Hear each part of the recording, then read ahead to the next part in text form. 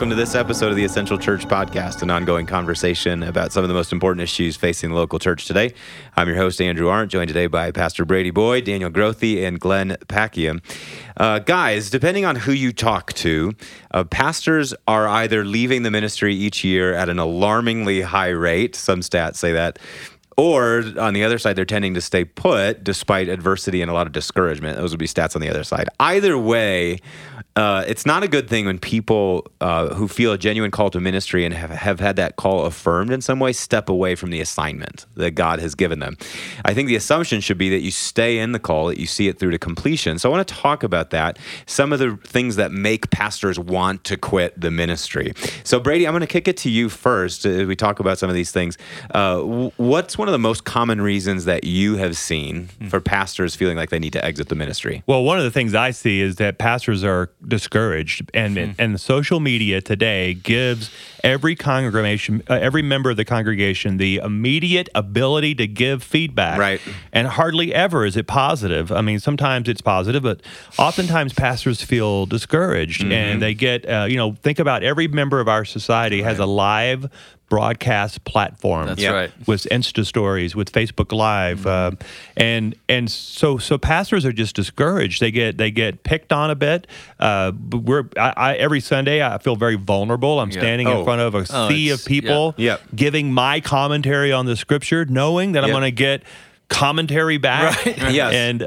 And so you have to have thick skin along the way and learn to. I always think that there's an ounce of truth in every pound of criticism. Yeah. Right. Yeah. But being able to discern what's healthy criticism and what's not is very, very difficult for most Well, pastors. and the immediacy of it with social media, you get it instantly, and people feel like they know you, and so it's right there.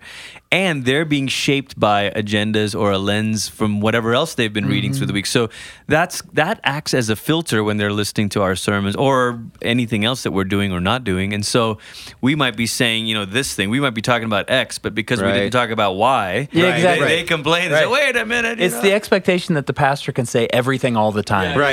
And adequately footnote every comment. Exactly. That he's made. And I want to say to people, I can't care about everything that you care about the way you care about it. Right. And so there's just got to be enough space for the pastor to give the examples, to pick and choose, to not be able to have to say everything every single time. Yeah. And so it's like, well, why didn't you say this, Pastor? Well, because I had 30 minutes. And also, were you here last week? Because I said it last week. Yeah. And because I think 1 Samuel is much more interesting than anything you just said to me. Right. Which is where we're preaching right now. I think another reason that I hear more and more as I coach pastors is a lot of pastors are under financial pressure. Right. It's amazing to me how many pastors are asked to do this almost impossible, enormous task. But they're so underpaid. Yeah. And I think a lot of local churches should do the due diligence of doing the research to make sure that their pastoral team, not just a senior pastor, but everyone on their team is paid reasonably well, because a lot of pastors are feeling a great amount of financial pressure. They're doing a 60, 70-hour a week job, but they're getting paid at a level that they just can't. And they're living in communities oftentimes that they can't even afford to live in while pastoring there. So I think the financial pressure is a reason pastors want to quit. And I think sometimes for families, there are churches that have the expectation that you hire one to get two. Right. And, okay, we're going to hire her, but her husband's going to be at every other service, and he's going to help lead our altar ministry. And he's working 50 hours a week doing another job, flying around on planes during the week. And he comes home and he has this sort of tacit expectation, if not a spoken expectation, that it's a family thing. And so sometimes families just go, I can't do that. Right. You're asking too much. If you're an elder or a board member listening to this, just know that it's very awkward for a pastor to bring up the conversation of his salary with you. So I would say the onus is on the board or the eldership. Do some research. There's some great resources available where you can find out what is fair compensation for your area, for your size of church, all that stuff. Good. Take care of them. Be generous because you want to keep them around. Well, and that plays into discouragement too. If you're being criticized by people and you're drastically underpaid, we've you've got a bad thing happening. Yeah, there's a median way. This is real practical, okay? Find out what the principals at your high schools in your community make. It's good. That's a good rule of thumb for what your pastor should be making, because that's the same kind of educational experience. They're leading students. They're communicating. That's pastors have asked me, what if I don't have access to all that? Well, just find out what your principals are making. That's great. That's a good way to start the conversation. It's a good analog. Yeah, that's wonderful. Totally. I love that. Okay, so we've got discouragement. We're not being paid well. What are some other reasons that pastors are stepping out of the ministry? Well, I'll go back to social media, because there's a great amount of comparison that happens. Every famous pastor in America is on, you can find them anytime. Instagram clips. They're on YouTube, they're on Instagram, they're on all the internet channels, they're on television. Right. And they're preaching their best sermons that have been edited. Right. They have a makeup artist. They have state-of-the-art lighting. Right. They're a wardrobe budget. They have a wardrobe budget. They have a world-class stage, sound, everything. Right. And then they come to our church and hear our sermon that is not as polished. And there's a great amount of comparison that happens with pastors. Why don't you preach like him? Why don't you preach like her? And I think pastors who are faithful to the text and faithful to their congregations feel this added pressure of living up to the famous pastor on. And then people tell you that they're going to their church online, that other person's church online. Right. And you're like, no. That is not how this works. The church has never worked like that. Yeah. And now we live in a society that tells them that it's now the new norm, the online thing. Go to online church. And Christians are feeding that. I mean, there was an op-ed recently on one of the major news outlets saying church is changing and churches, it is over, and and get with the program. Get with the program. People are gonna cut and paste and mix and match with whatever they want. And I just think that is an abomination. Like, we ought to stand. What we're trying to introduce people to is a different way of understanding community and life and pastoral ministry. Right. But if we are believing the same lie that they are, then we don't have any medicine for them. Well, that's it. I want to ask you guys on this point. I mean, how much does the U.S. culture of success in the church play into pastoral discouragement? That it's not just that it's taking people away from us, but it also is creating an unhealthy kind of comparison in our own souls to these pastors who have thousands of people coming to their churches, and they opened 3 new campuses last week, and they have a book coming out next week. How much does that play into this? That we have an unrealistic expectation of. But enough about Glenn Packiam.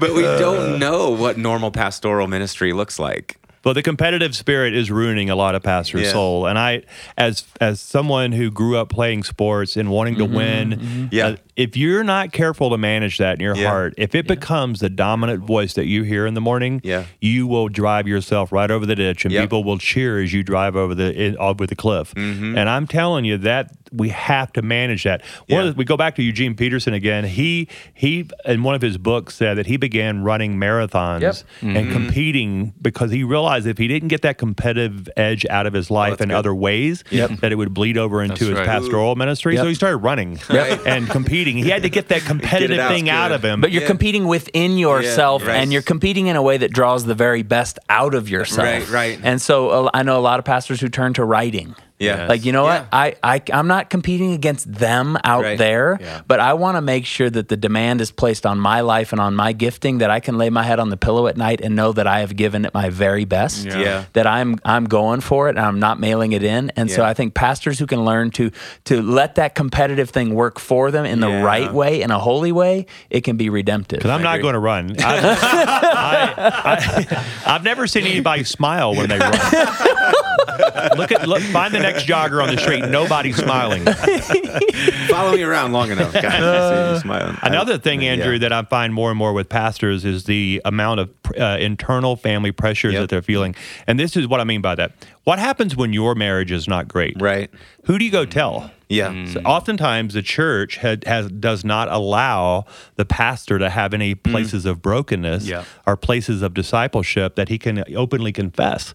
So what happens if your teenager suddenly is strung out on alcohol or drugs? What happens if you're wrestling with depression or mental health issues and you have to confess that to somebody? oftentimes in a lot of local church settings, to confess any of those things would mean the end of your career. Right. Yeah. And so pastors begin to go underground with it, and they don't know how to get help. And so they turn to alcohol or drugs or whatever to medicate the pain that they're feeling at home. And so I think one of the things elder boards can do for their pastors, I actually asked my elders recently, they asked, Brady, how can we serve you better? I said, I'll very easily. You don't ask me enough how I'm doing. You're assuming that I'm doing great. Right. But you need to ask me more regularly how I'm really doing. And give me permission to tell you honestly about my marriage and about my home and about my personal health. And it was very helpful to our elders, and they are asking me more regularly how I'm doing. And I think that's a big deal. Yeah. Another thing, one more thing, and I wanted to hear you guys talk about this because you model this really well. Another reason pastors are leaving or wanting to quit is they just don't have friends. And I would like to hear all of you speak to this. Because all of you are younger than I am, how have you managed friendships, really close brothers and friends in the midst of pastoral ministry? I'd love to hear that. My parents are in their early 60s, and I watched their generation. I'm a pastor's kid, so I've grown up in church, and I watched, it's probably just the culture I grew up in, but there were so many people who were so focused on the work of the ministry. And we got to win the world by the weekend, and just go hard, and go get on a plane and go to the nations, and there were no deep-rooted relationships. They were just... They were shallow or shells of a human being because all they had was the ministry gear. And I'm just determined that, Brady, you said it probably 10 years ago. You said the goal is to get to the end of your life and to be a wholesome human, to be able to smile and to be in love with your family and to be in decent health and to just do things well, to be wholesome. So I'm just determined not to do this in a way that just sort of impersonally races forward to do the work of God without living a life that's convincing. And so gathering together with friends on a regular basis, quarterly, going away for a day. How are you doing? How's your family? Tell me about your soul. Where are you struggling? Where are you thrilled? And to have that, knowing that every quarter that's going to happen in my life, I'm looking forward to that every time. That's good. Yeah, there was a study I think that the University of Kansas did about friendships, and they said it takes something like 200 leisure hours to form a close friendship. Now, that's leisure hours. Many times with pastors, what we have are ministry friends.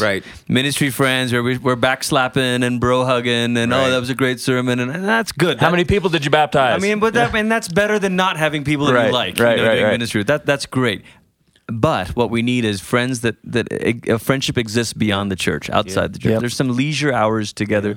And I realized, honestly, you guys, a few years ago, I was at a conference at Pete Scazzero's church on emotionally healthy, it was marriages actually, or emotionally healthy leader. And Holly and I, my wife and I, were there at it together. And they had us kind of break down your life in 4 boxes, like your prayer, rhythms and practices for your prayer life, for rest, for work. And the 4th box was relationships. Really, and I realized as I was doing it, like, I got practices for my prayer life. I got practices for my Sabbath. I got practices for my work, rhythms and intentionality. But I realized I kind of was stumped with relationships. I didn't have any intentional practices related to friendship, like actual relationships. So there and then I started texting people like, hey, what if we did a once a month this? What if we, Like, why is Glenn texting me all these beautiful texts? I love you and you're the best. Oh, he's at a conference. I think what you're touching on, both of you guys, is that oftentimes our relationships are talking about ministry, the church, stuff in the Bible. When you really don't, we need to have robust interests in other things. Yes, we do. That's right. If we're going to be good human beings, we need to talk about other things. Hobbies. And I have a group of friends that I've been going away with. We have a standing week during the summer where we all get together, and we've done it now for 12 summers in a row. And we do talk about church, and we talk about some spiritual things, but it's a lot of just playing golf, going out to eat, sitting around catching up with one another, telling jokes, just being present and being human and talking about things that detox all of our souls. And it's just been so healthy to have conversations where I don't feel like I'm having to preach, I'm not having to disciple, I'm not having to do the heavy lifting. And actually that relates to kind of all of these reasons for discouragement. One of the things that we can do as pastors, so we can't control how much people criticize, we can't control what other pastors post on social media, but you know what we can do? We can not over-invest meaning into this calling that we have as pastors. Right. And I think that's what happens. I mean, Augustine sort of said this, when you overly grieve the loss of something, maybe you've attached too much meaning to that. Yeah. Your desire for it is out of order. Yeah. So if something overly encourages or overly discourages us about the church, it's an indication. We're getting too much of our identity from this. We're too enmeshed with the church. Yeah, I agree with that. I want to ask, with the couple minutes that we have left here, what are some things that you think need to shift in the church or in how we think about pastoral ministry? And in some ways, our whole podcast is almost about this, all the episodes that we do. But what are the big shifts that you all want to see in the church that will make departures from the pulpit less likely and pastoral longevity more likely? Well, first of all, take a deep breath and think of this as a marathon, not a sprint, and make sure that you have the end in mind. How do you want to end? Yeah. And this is at 52 years old. I'm thinking more about the finish line than the starting line right now. Yeah. And I know I have a clear path in front of me. In fact, I just had this conversation with my elders. How do I want this to look at the end? And if you don't know how you want it to look at the end, then it'll just sneak up on you. But I think even for pastors who are in their 30s and 40s, how do you want this decade to end? Maybe it's too far ahead of you to think about ending your career, but how do you want the decade that you're in? What do you want to look like? And you need to state it. You need to talk about it. You need to put it out there in front of your friends. Someone who will hold you accountable to get to that finish line in a healthy way. It's very good. And my friend Aaron Keyes says, think about your life. Your part of the race is a marathon, but the race as a whole is actually a relay race. Right. And I think there's something beautiful about knowing someone handed us the baton, and we're going to hand it to someone else. And actually, this goes all the way back through church history, all the way back to Peter and Paul and those followers of Jesus. And that in some ways takes the pressure off to say it's Jesus who's always been the head of his church. It's Jesus who's building his church. We've got a moment that we want to steward faithfully, but this was here before we got here, and this will be here long after we're gone. And I'm trying to constantly think about what would hearing well done look like. What is God going to say good job about? Is he going to say good job about how crafty my sermons were? Is he going to say good job about how many followers I had or did not have on social media? What's he going to care about? Do the people that are closest to me know me and love me? Do I love them? Have I poured out my life for them? Have I lived in a healthy rhythm? Do I get to the end and look like a human made in the image of God? Or have I allowed ministry to be something that depersonalizes and breaks me down as a human being? So I think learning how to identify what the well-dones would look like, and then chase those things. I think that's the stuff that matters. I'm going to do a thing I've not done before on the podcast, guys. Can I end with a reading of a poem? This was a Central American priest, Oscar Romero was his name, and something you said, Glenn, just made me think of it.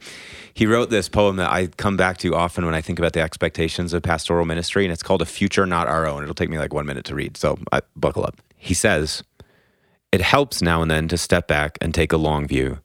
The kingdom is not only beyond our efforts, it is beyond our vision. We accomplish in our lifetime only a fraction of the magnificent enterprise that is God's work. Nothing we do is complete, which is another way of saying that the kingdom always lies beyond us. No statement says all that could be said. No prayer fully expresses our faith. No confession brings perfection. No pastoral visit brings wholeness. No program accomplishes the church's mission. No set of goals and objectives include everything. This is what we are about. We plant the seeds that one day will grow. We water the seeds already planted, knowing that they hold future promise. We lay foundations that will need further development. We provide yeast that produces effects far beyond our capabilities. We cannot do everything, and there is a sense of liberation in realizing this. This enables us to do something, and to do it very well. It may be incomplete, but it is a beginning, a step along the way, an opportunity for the Lord's grace to enter and do the rest. We may never see the end results, but that is the difference between the master builder and the worker. We are workers, not master builders, ministers, not messiahs. We are prophets of a future, not our own."